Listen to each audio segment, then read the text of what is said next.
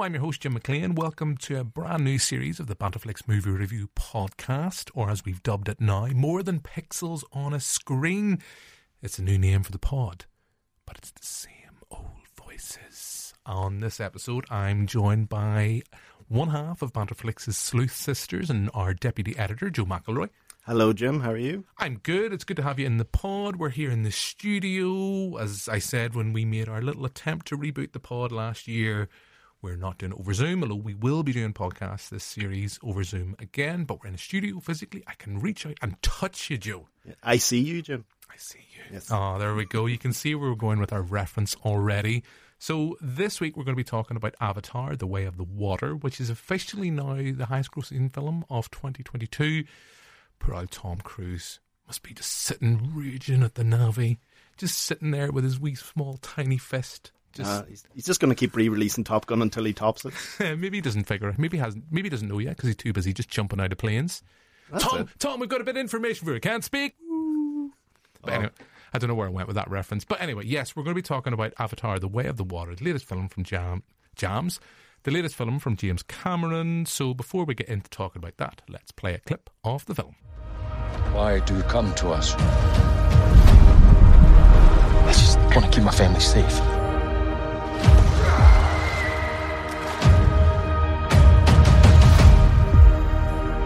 Treat them as our brothers and sisters. Teach them our ways. Keep up, Forest Boy! If you want to live here, you have to ride. Let's do it.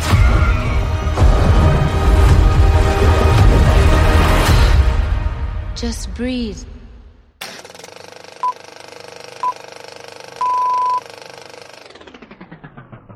So that's a clip of The Way of the Water. Joe, I see you. I see you too, Jim. I see you. Well, I don't actually see you because you can kind of see your forehead. With like a monitor vlogging us. Okay, so we're going to be talking about this, but very quickly, in true Banterflix style, let's ramble back to 2009. Were you a fan of the original film in this series? I was, but in the strangest thing, I seen it once in cinemas and then I didn't watch it ever again until this one was coming out. It's not that I thought it was bad or anything, I just didn't feel the need to go back to Pandora, but then of course James Cameron, he coaxed me back and here we are now. Yeah, because I was the same. I watched this in the cinema, I watched it in 3D, I'm guessing that's how you watched it when it was in the cinema? Yeah. And was never a massive fan. My memory of that experience, I had hurt my foot playing football, so I remember just hobbling into the cinema, hobbling out and kind of going, no, that really, I don't know how to put this. I never disliked Avatar, but I never loved it. And like you, I've never felt the need to revisit it. I did decide to watch it in the run-up to going to see the latest film in the cinema, and I had to watch it over 2 sittings because I fell asleep. So that was it was under 3 hours long. This new release is 3 hours, 15 minutes, so it is over the 3-hour mark. James Cameron has promised us, 4 more installments beyond this, depending on its final box office, which looks at this stage pretty good. I think he said it has to make $2 billion to break even. It's already at 1.5 globally. Yeah. So it's going to hit that figure. You think about how many films James Cameron has in that top 10 of all time. Titanic's up there, Avatar's up there. I think that's it. But, sounds good. Well, the thing is that there was a thing released today. He's the only filmmaker to have 3 films that made over 1.5 billion, so I think he's doing all right. I bet he's got a T-shirt with that. Oh, yeah. Big time. Just walking around. He's got a T-shirt for that. I think, because I know in an upcoming episode, we are going to be talking about another James Cameron film, True Lies. That was your pick. We're going to be talking about that in a couple of weeks. But I am a fan of James Cameron. I do love him as a filmmaker. Avatar was okay. I was impressed by what he did visually. I think the 3D thing kind of didn't really do anything for me. I know that this new film is released in about 17 gazillion different formats. There's the high-res 3D, high-res IMAX, all that. IMAX. The 3D IMAX. I seen it on plain, good old bog standard big screen at my local cinema in Lisburn. What did you go for? I went to see it in IMAX 3D. Okay. And from what I hear, it is very different. I don't know about you, but the Did the frame rates change throughout the film for you, or was it just consistently just a normal thing? I can't remember. It didn't jar with me, because remember a couple of years ago, I say a couple of years ago, this could be like a decade, I think was it the last Transformer film, when Michael Bay was filming, Michael Bay was playing about with IMAX cameras, and it was released in cinemas, and there was a whole issue about the frame rate just changing drastically. That bothered me, because I don't really like Michael Bay, and I wasn't that invested with what was on screen. But I remember noticing that during that film. Maybe I need to go and rewatch it again. Maybe this is the lie that James Cameron is filling us with. That's why that's why it's making 1.5 billion. Because he's just putting out on Twitter, yeah, guys, there's issues with the frame rate and bits and bobs. Did you notice that? No, I didn't. Maybe I'll go back and rewatch it. Yeah, fuck it, you've done it again. Sure, he said something along the lines anyway, people were complaining, don't you think 3 hours is too long? It's like, if you miss it from a bathroom break, you can always go again and rewatch that part that you missed. Yeah, that's the way. He's got it to a T. He knows what he's doing. He knows exactly what he's doing. Just maybe not with the more recent Terminator installments, but, he's only there in a kind of advisory capacity or helping out when, there's a paycheck involved. He's not actually directing. He's clever enough that way. So, Avatar, the Way of the Water. It was out in cinemas just before Christmas. There's not much else out in terms of big heavy hitters. Don't really think what's going to be the big release before the end of the year. Probably the next Marvel film I can think, or actually, well, I tell you, there's The Fableman and stuff like that. But whether that's box office gold, I don't know. So what did you think, Joe? Well, just going in, I think the best way to describe it is it's better than the first one. I think it's far, far better. I think just in terms of how the character's been developed in this one, and it's more sort of emotional resonance because it's a more family-orientated film, just to sort of plug the Fast and the Furious franchise. It is very Vin Diesel heavy in that way. But I did enjoy it a lot more. I think even the visuals and the effects have really advanced over the 13 years because, like I said, I watched the original the night before going to see this one, and it's almost like night and day because just the clarity and like how the character, even when you just see a close up of a hand sweeping through water, it just looks seamless, looks photorealistic. And then as for the actual story itself, it's just sort of indicative of what James Cameron does best in terms of escalation of action. Like, he'll give you a set piece, but it builds and builds and builds, and then you have a big grand epic third act, and it works really well here because of the time he takes to develop all the characters throughout it. But I just thought it was just a brilliant piece of spectacle.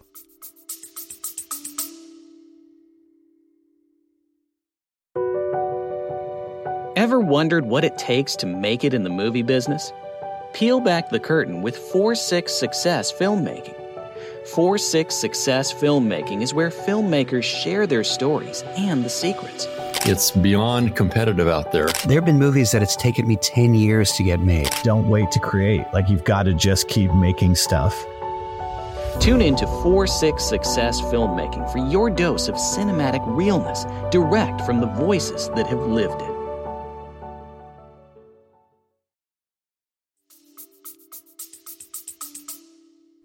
Yeah, I enjoyed this much more than I thought I would. I enjoyed it much more than the first film. I think it's got a clear idea. It's got a clear idea of what it wants to do, or I guess not so much clear idea, but just more straightforward in terms of what it's trying to do. Alvin would be proud, as you've alluded to, the fact that it's family focused.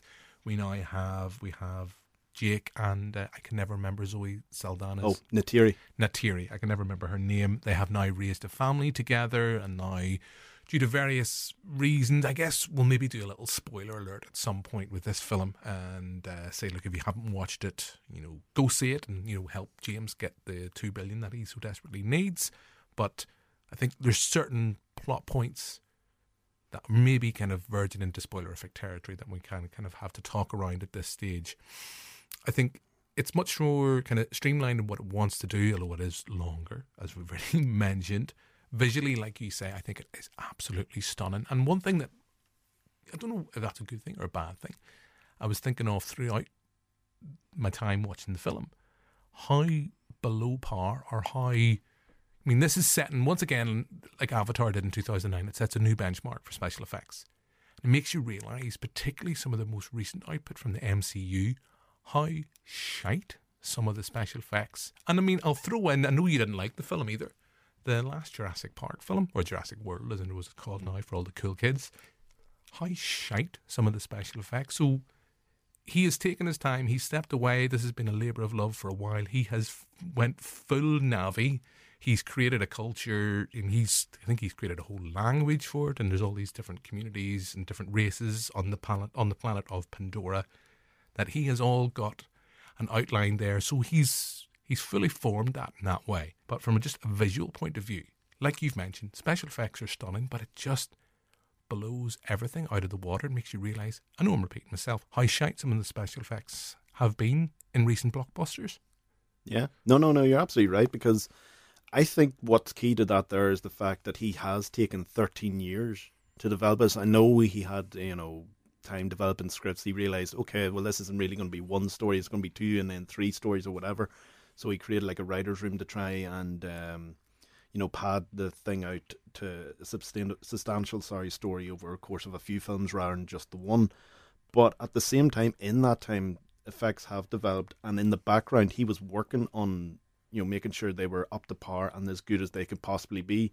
Whereas you watch something like, or even you hear news of like the next Marvel film, they seem to just rush through things, and from reports you hear at last minute they decide to change scenes altogether, and it gives the special effects teams little to no time to try and do the best job possible, which is why they come out below par.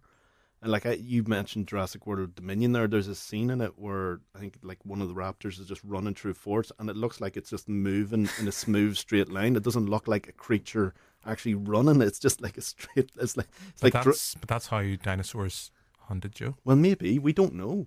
They could have had scientists on board to say, no, see that actually walking like an actual animal. They didn't do that. They just glided like Dracula into a room. James Cameron would know. He knows. He'd knows know. all. You'd be waiting about 15 years for the next Jurassic World film, but he would know. Well, he was actually supposed to do the original Jurassic Park, but then he realised, I think Spielberg got in before him. He's like, yeah, you got a point there, Stephen. Okay, so there's a lot of kind of unpack what we're kind of saying. I didn't know what to expect when I went in. I have talked for quite some time on the TV show, just among friends. I've really struggled to muster any enthusiasm for the film, because it was like, who is it really for? It's been that long since the first one was out. Was there really a need for another trip to Pandora, not the shop, the planet? Do we need more unobtainium? And clearly James Cameron has moved on from unobtainium because it's not mentioned anymore. There's much more of a kind of eco thread and kind of a global conscious about kind of what's going on in the world, and we need to kind of preserve nature things, because there's space whales, listeners. Free Willy in space. Free Willy in space. You went full Pandora because you, before we started recording, knew almost instantly the name of I just call them space whales. I don't know. I think they're like Joe, I just built you up, Joe, as a Na'vi expert, and you're like, not. That's like taking some of the Jurassic World. It's like, what do you call them? When it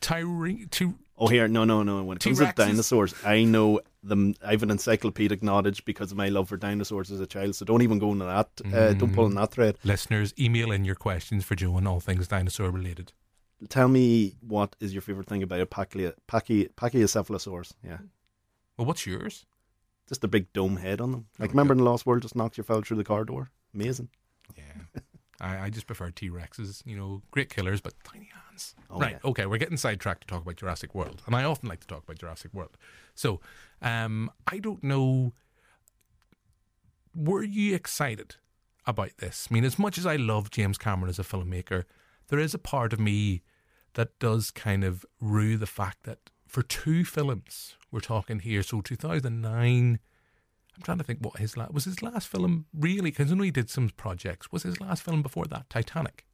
Yeah, like there was a few documentaries so that in was between. 97, I think. So that's 97, 2009, now 2022. The amount of films we could have maybe seen him make if he hadn't just went full kind of full native with Na'vi. I don't know. There is that part of me that does sit and go, I mean, as much as I love and appreciate these films as a big screen spectacle, there is a part of me goes, I wish maybe would have got 1 or 2 more films from James Cameron rather than just being going so deep on these. Yeah. But I mean, coming back to my question where I went off on a tangent, as I said, listeners, new podcast, same old problems. Were you excited about this film in the run up to its release? Well, excited's probably not the word I would use. I'd say it's more along the lines of intrigued. I was really, interested in knowing, like, what's he going to do with this now, okay, because when we last leave things off, Jake has just, officially become a Na'vi, he's transferred his consciousness into the Na'vi body. So it was like, right, where's this going to go? And then you start hearing elements, it's about him and Neytiri's family, and humans are coming back to Pandora and stuff like that. So it was like, okay, well, I'm curious to know how they're going to continue that with trying to do something new and different than just a bog standard blockbuster. But at the same time, it's a case of I'm always interested to see what James Cameron can put on screen next, because he always seems to try and top himself in every possible way, through be it story or, like you said, special effects earlier. Like, he's always someone who's looking to test himself and push the boundaries of film. Yeah, because I know we're going to be talking about True Lies in a couple of weeks.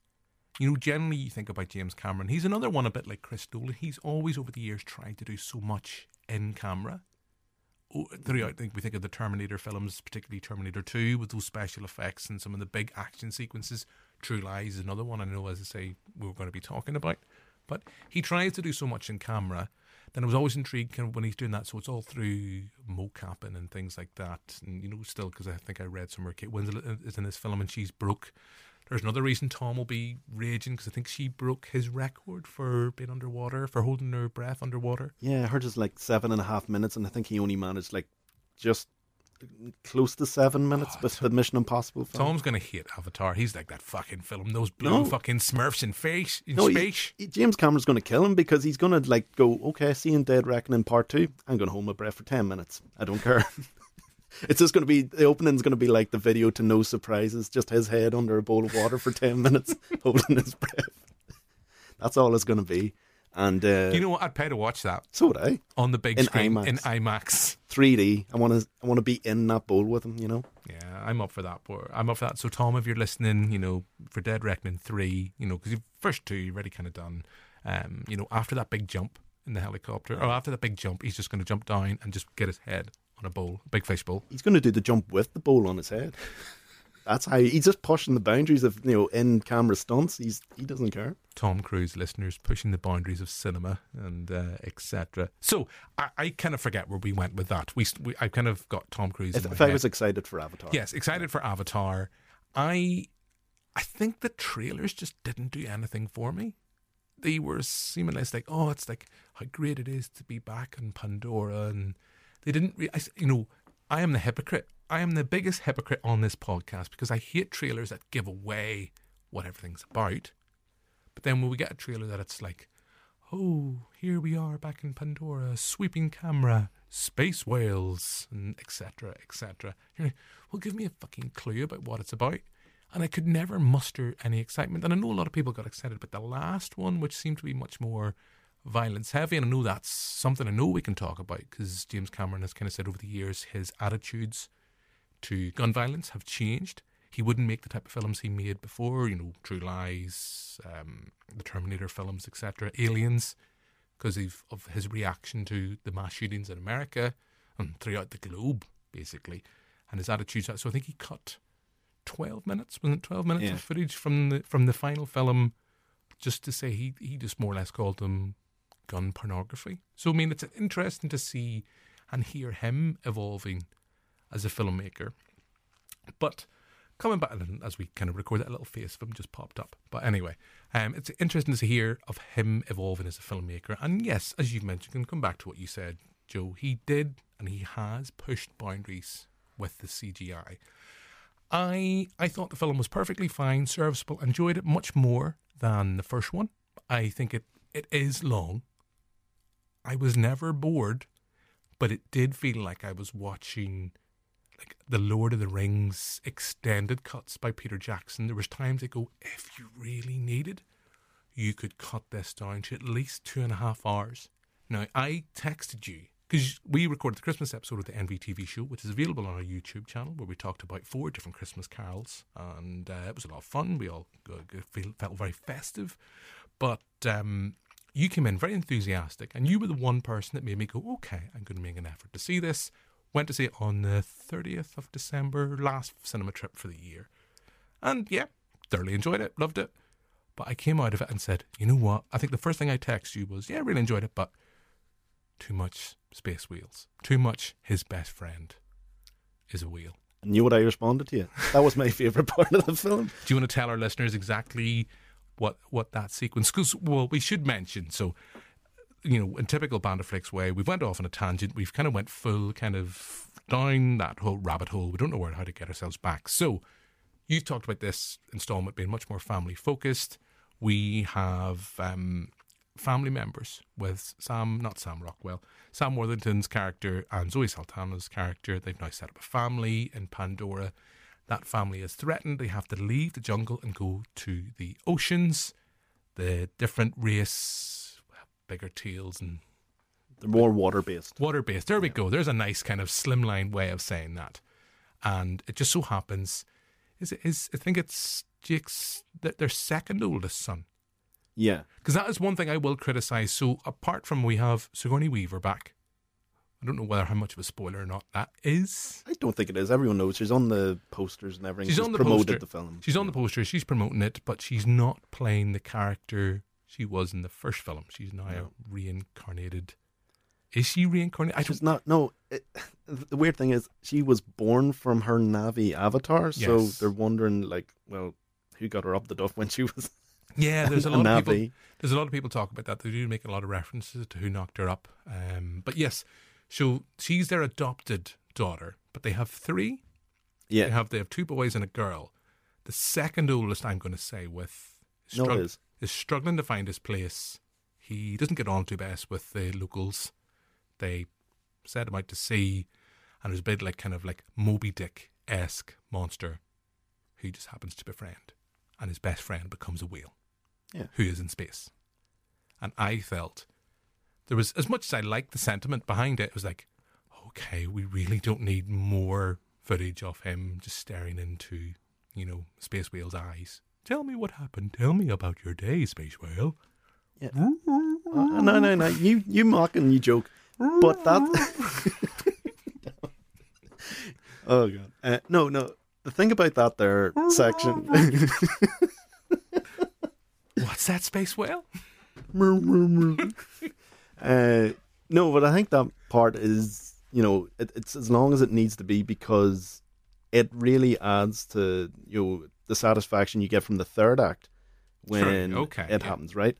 But it's because them 2 characters are basically outsiders and within their own sort of communities, and that and the way they're able to come together and form a friendship, I thought was nice. It's a nice thing, and it's a nice touch that you don't see in a lot of blockbusters now, where they take the time to sort of, you know, delve into these sorts of themes. Everything seems a bit too rushed now, or they have to replace it with a quip or forced comedy, and it doesn't work all the time. Whereas this here's, you know, was a bit more, like I was saying, a bit more emotional resonance in it. I get that, and I'm not disagreeing with you. I just think it's, if I was to sit and say, right, we accuse filmmakers like Quentin Tarantino, like, your stuff could be edited with a chainsaw. I'm not saying cut it. I'm just saying you could remove maybe streamline it. 10 minutes off it. 10 minutes of...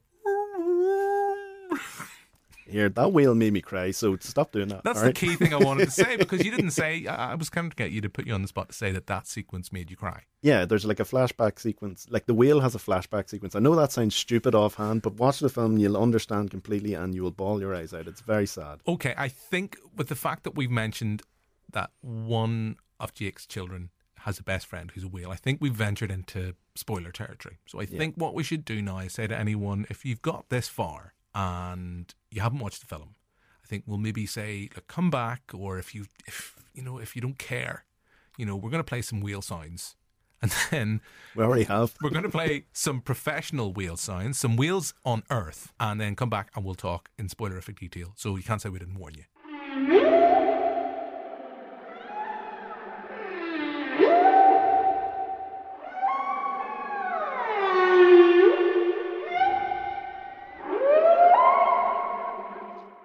So, Joe, the Earth whales have warned us. We're now in spoilerific territory. So, I guess, I don't know how much of a spoiler it is. So we have Stephen Lang is back. Is it Quaritch? Yeah, Quaritch. Well, he's not really back.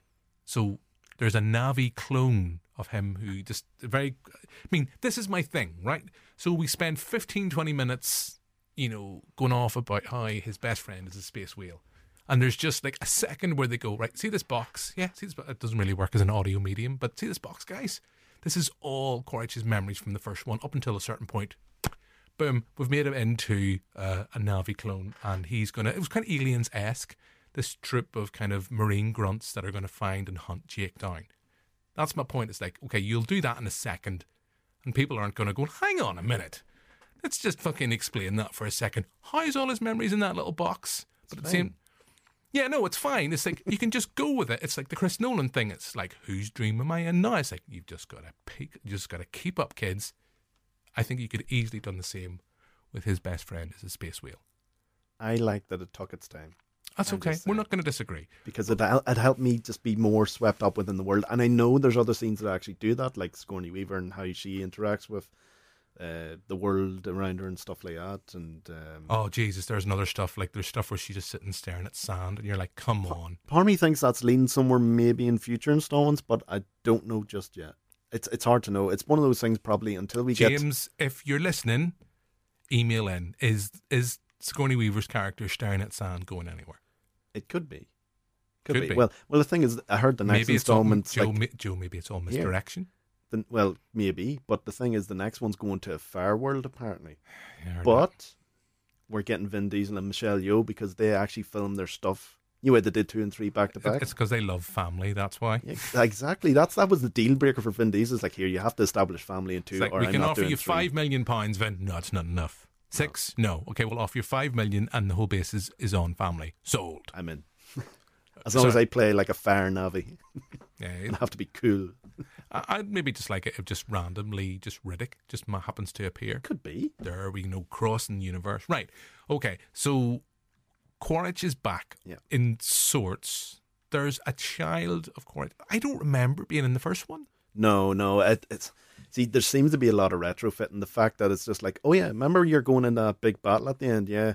We're going to take all your memories up to that point just in case you die. And then the fact that brings in Spider, his son, who stays on Pandora after the humans leave. This is maybe more me than anything else. So there's Spider in this, but I kept thinking about Spider from Coronation Street. This is one for the kids.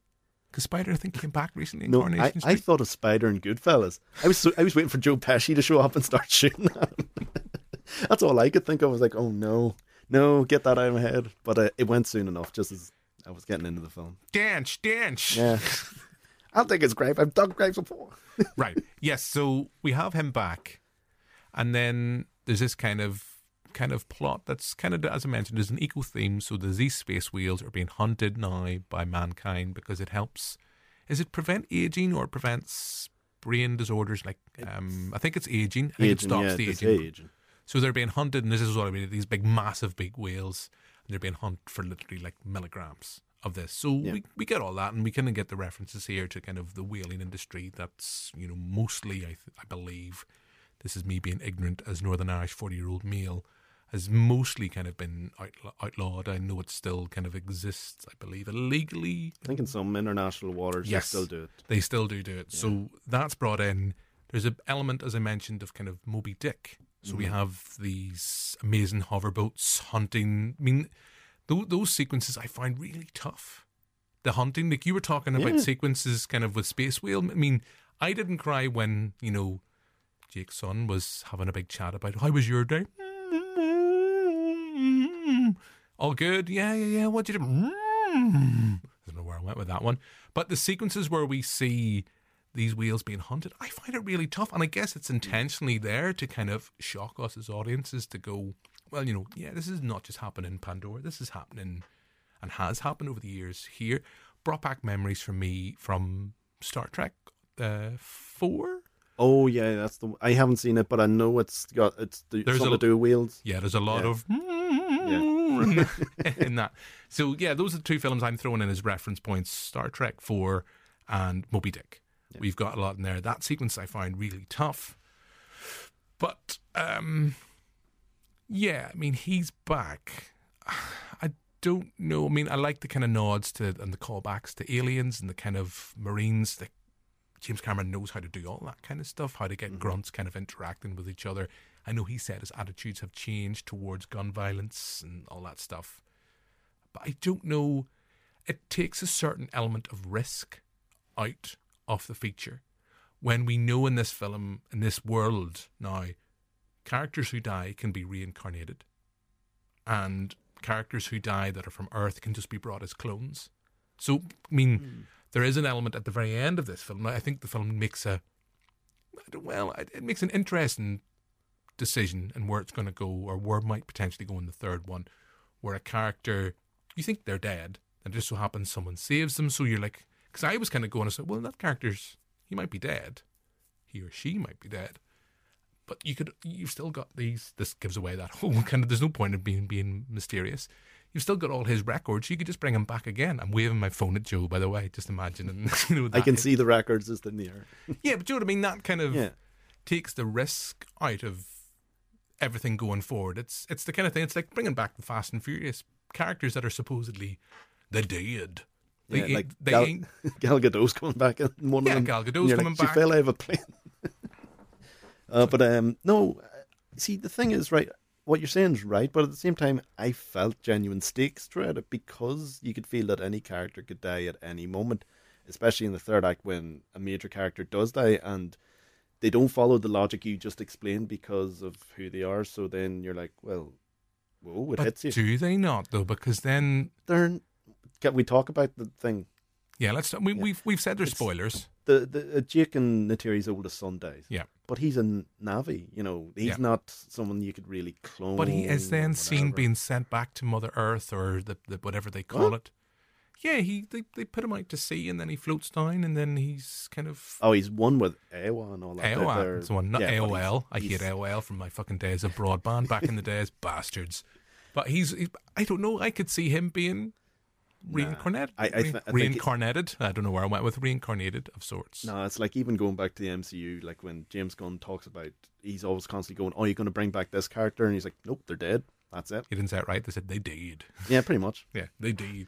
I don't know. I just have this sense that anybody who possibly dies on Pandora may at some point come back in some shape or form, because that's the whole thing about this kind of like the fact that there is a big thing, subplot about reincarnation and things like that. We mentioned with Sigourney Weaver's character, etc., that the what is it we're calling it? Not AOL, Avi. Oh, AOA. AOA. Yeah, AOA. That's like their Mother Earth. Gaia to us, like, yes, that it's all about life, and life is cylindrical, and you live and you die and then you come back, and then there is a sequence. I think it is a flashback, I'm pretty certain, where they show the oldest son being born. I do believe that's a flashback, but part of me for a second was like, oh, has he just been reincarnated just like that?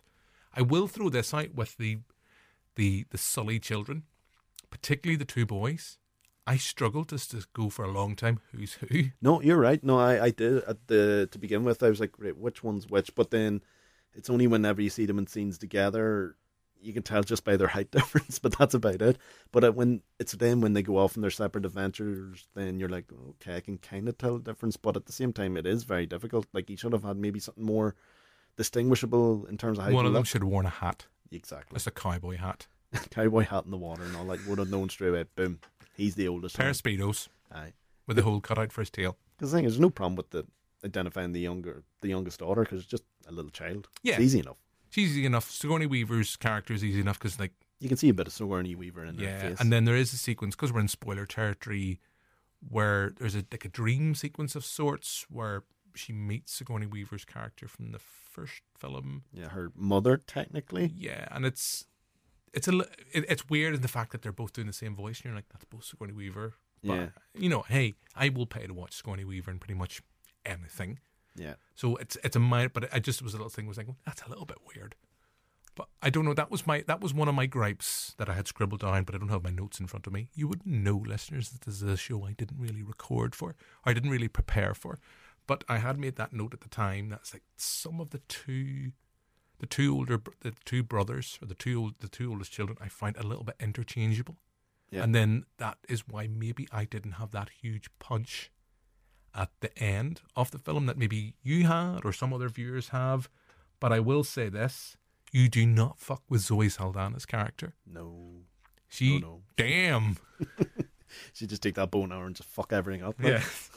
I know a lot of people don't like the term anymore, but badass female characters. I mean, she is pretty badass in this film. You know, Jake's doing his thing. He's the grunt that's went native and things like that. And the jarhead who's trying to be moved from being... And I think that's something a little bit is kind of underdeveloped, where he kind of alludes to is like he's a jarhead. He's trying to figure out how to be, you know, a father, how to be a husband, when all he kind of knows is war and how to fight wars and stuff. I mean, that's a little bit underdeveloped for me. Maybe that's going to be something they're going to go with down the line. But I thought there was times, I mean, Zoe Saldana's character, she isn't really given that much to do. I agree. I mean, she isn't, other than those sequences where we talk, particularly the end upon on board the hoverboat. You know, she gets time to show herself there, and then there's stuff where that boat, we're in spoilers, is sinking, and she's got some great stuff with her daughter, with her daughter. But I think there's in the middle section, she's lost, and there's a lot of stuff between the two brothers, this new group of Na'vi that they've kind of encountered, and Jake. Even Jake, to an extent, isn't really given that much to do. I don't know. I mean, I'm just rambling now. Well, but I mean, was that something for you? Yeah, to an extent. But I think the purpose of that was to develop these new characters more. But it is to the detriment of the further journey of Jake and Neytiri, because all their interactions and their screen time is mainly like, how are we going to handle these children and this new place that we have to move to and stuff like that. There, it's just basic stuff. There's nothing overly developed with it. I think the way the film concludes does open the door in the next installment for a lot more development between them two. So I'm hoping that is the case. Where it's like, you've Neytiri who's lost so much in the first one, then she loses something very immediate and close in this one. You're like, how much can a person take before they completely crack? And then it's Jake, he's lost a child now, and there's a bit where he's just sort of half lashes out at his younger son, but he kind of understands at the same time. So be interested to see how his dynamic with his family develops in the next one. But that's the thing actually that's getting me looking forward to the next one more than the first one would have. Yeah, just hope you don't have to be like 50 by the time it's out in cinemas. No, it's 2 years. He has it done. Yeah, that's why he. Well, he has the live action stuff done. I don't know. The effects are like post now. He's more or less got it done. Okay, so you and I have been largely positive about this. I think largely critics have been semi-divided on it. I know that brings me to one point I know I did want to raise with you, because you were quite annoyed with a certain well-known film critic who I admire greatly. So do I, to be honest. But you were a bit peeved, and I think if you want to throw a couple of comments about that, and then we will mention we've had some comments about Avatar, The Way of the Water.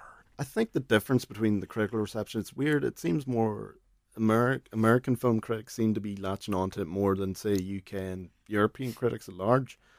I don't know why, to be honest with you, because it does seem like a universal sort of film that has a lot of stuff that appeals to people all over the world, which is probably why it's doing so well at the box office worldwide. But yeah, my problem with that critic, I will not name him. Name them. It's Mark Kermode. It's Mark Kermode, yeah. His review, it wasn't really a review. That's what annoyed me. Like, when I was trying to get to understand, okay, well, why didn't you? Like, he just said it's dull, and then he just did a silly voice about Na'vi and that, and you're like, okay, that's funny once, but he does it about 20 times throughout the review, and you're going, you're a grown man. Did he go into a weird Italian-esque accent in the style of the House of Gucci? Baba da Bope. See, that's the thing. That's funny once or twice. With a Na'vi, Baba da Bope.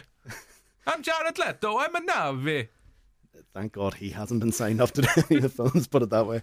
But that's the thing. That's what he seems to be doing now a lot more. Just doing weird things out there but he's instead of... successful, Joe. Maybe that's what we need to do. Maybe we should just scrap this talking for nearly 40 minutes about the film and just rip the piss out of it and call it Fern Gully with Smurfs in space. Yeah, with a bit of Free Willy and Moby Dick and everything. It's got everything, and that's why it's a pile of crap, yeah. And talk about the Navi with the... But Italian accents. God, no. Oh, my God, mi scusi. Oh, no, it's the way of the water.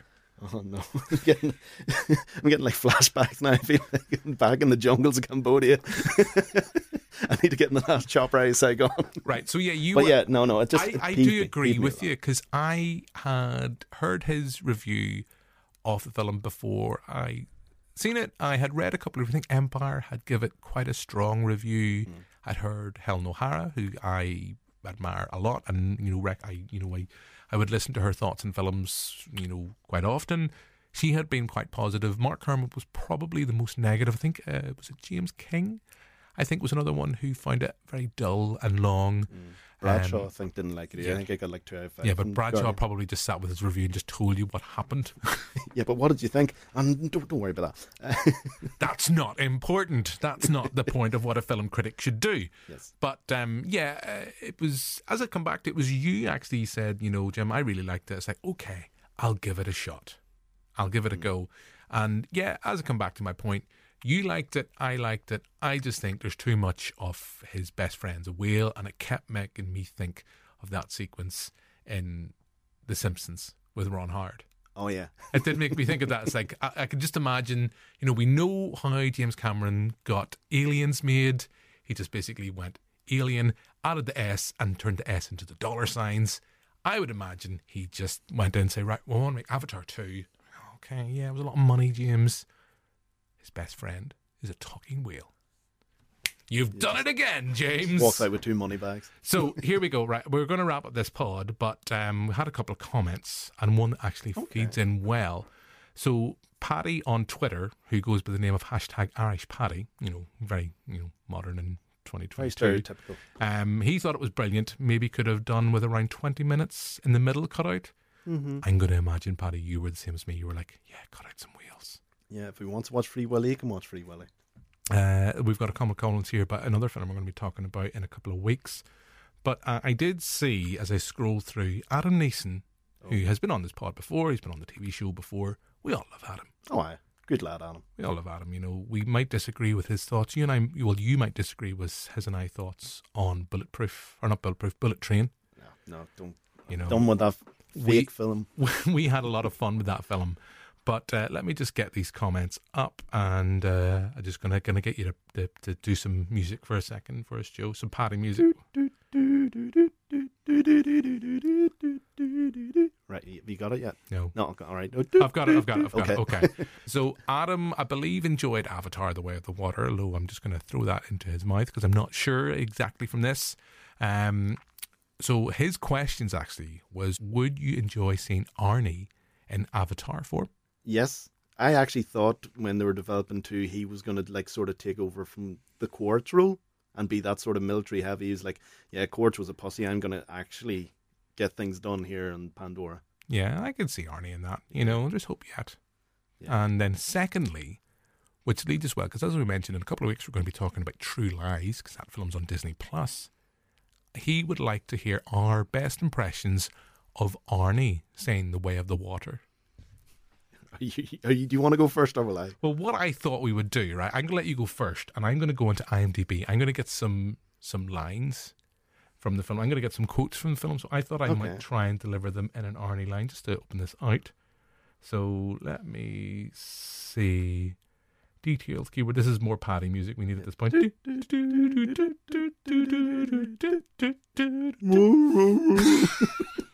Just throw in the wheels while we're at it. That common, music you get when you're on hold. It's really just wheels talking. You can't do... Please hold. Right. I can't find it. You can't find it. Okay, there we go. Okay, so I've got some quotes now. Okay, it's actually Arnie, just a wheel. Right. I think he did that impression in Total Recall. Yeah. Just when the oxygen he was ahead of the game. So Adam would like to hear our impressions of Arnie saying The Way of the Water. I'll let you go first. Just The Way of the Water? Yeah. The way of the water That's good. The Way of the Water. Let me think. So I'm going to... So what does a heartbeat sound like? I don't know where I'm going. I see you. I see you. It's the Way of the Water, you idiot. Stop whining. Let's get this done. I'll be Navi. For Ewa. So yeah, well, that's another thing about the film when you think about it. It doesn't really have that many memorable lines, does it? Let me see. I'm just going to find if I get another one there. This is a home. Although that is technically... Family is our fortress. Get on the ship and find the seat and keep out of the way. Although that is Spider. So yes, so actually, I apologise, that's Quaritch, actually. So that would actually fit it quite well. So there we go. So I think that brings, on that Arnie-related note... Put that Navi down! Now! Hasta la vista, Navi! No, I'm not doing anymore. This madness has to end. Yes, so that's going to bring an end to this podcast. So thank you for listening. This is the start of the brand new series. We will have another episode next week, and it's a special episode. I'm going to be speaking to the producers and writers of Robin Hood, Prince of Thieves, which I know we talked about a couple of weeks ago on the TV show, but that's a lifetime ago away now because it was last year. But you've that to look forward to next week. So don't forget to subscribe to make sure you don't miss out. And all that's really left for me to do now is thank you very much, Joe. Thanks very much, Jim. Goodbye.